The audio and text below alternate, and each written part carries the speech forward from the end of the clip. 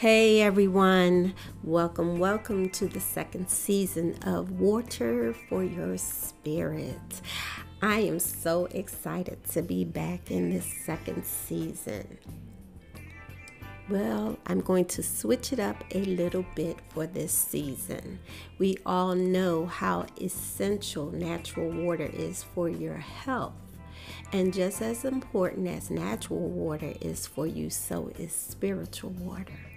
So in this season, to start our day off right, I will be offering positive, uplifting spiritual water for your mornings.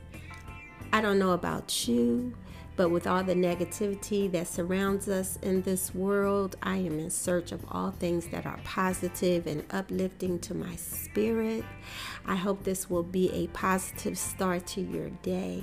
My first episode is titled, Keep Your Head to the Sky. There were many great bands in the 70s era, but my favorite all-time band on the planet is Earth, Wind, and Fire.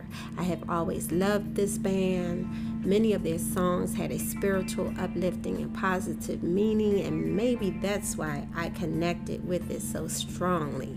Who didn't love songs like Devotion, That's the Way of the World, Happy Feeling, Be Ever Wonderful, Reasons? Come on now.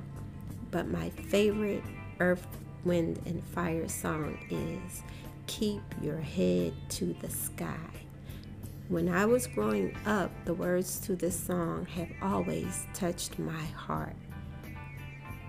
The song simply led me to a peaceful place. As a teenager, it was a song that I connected to. I know there are many gospel songs that do the exact same thing. And believe me, I love gospel, but I am a person that listens to all different genre of songs. But this song just connected to me. This song leads me to remember that I am not alone, that there is an entity who is our creator, that God sits high and looks low. He always has his eyes on me.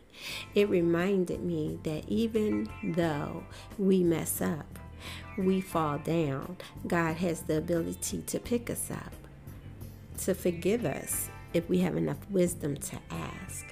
So if we are able to keep our head to the sky, meaning if we can keep our eyes on him, that he will give us the peace that we seek.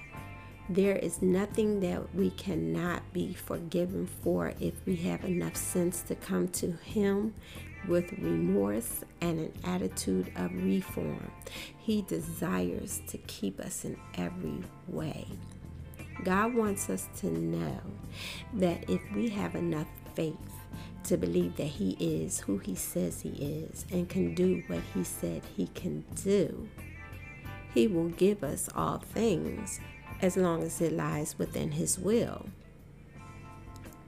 He wants us to know that our purpose for life lies in him. And when we stop and when we decide to stop wandering aimlessly, trying to figure out what to do and come to him, he will reveal what it is that we are created to do.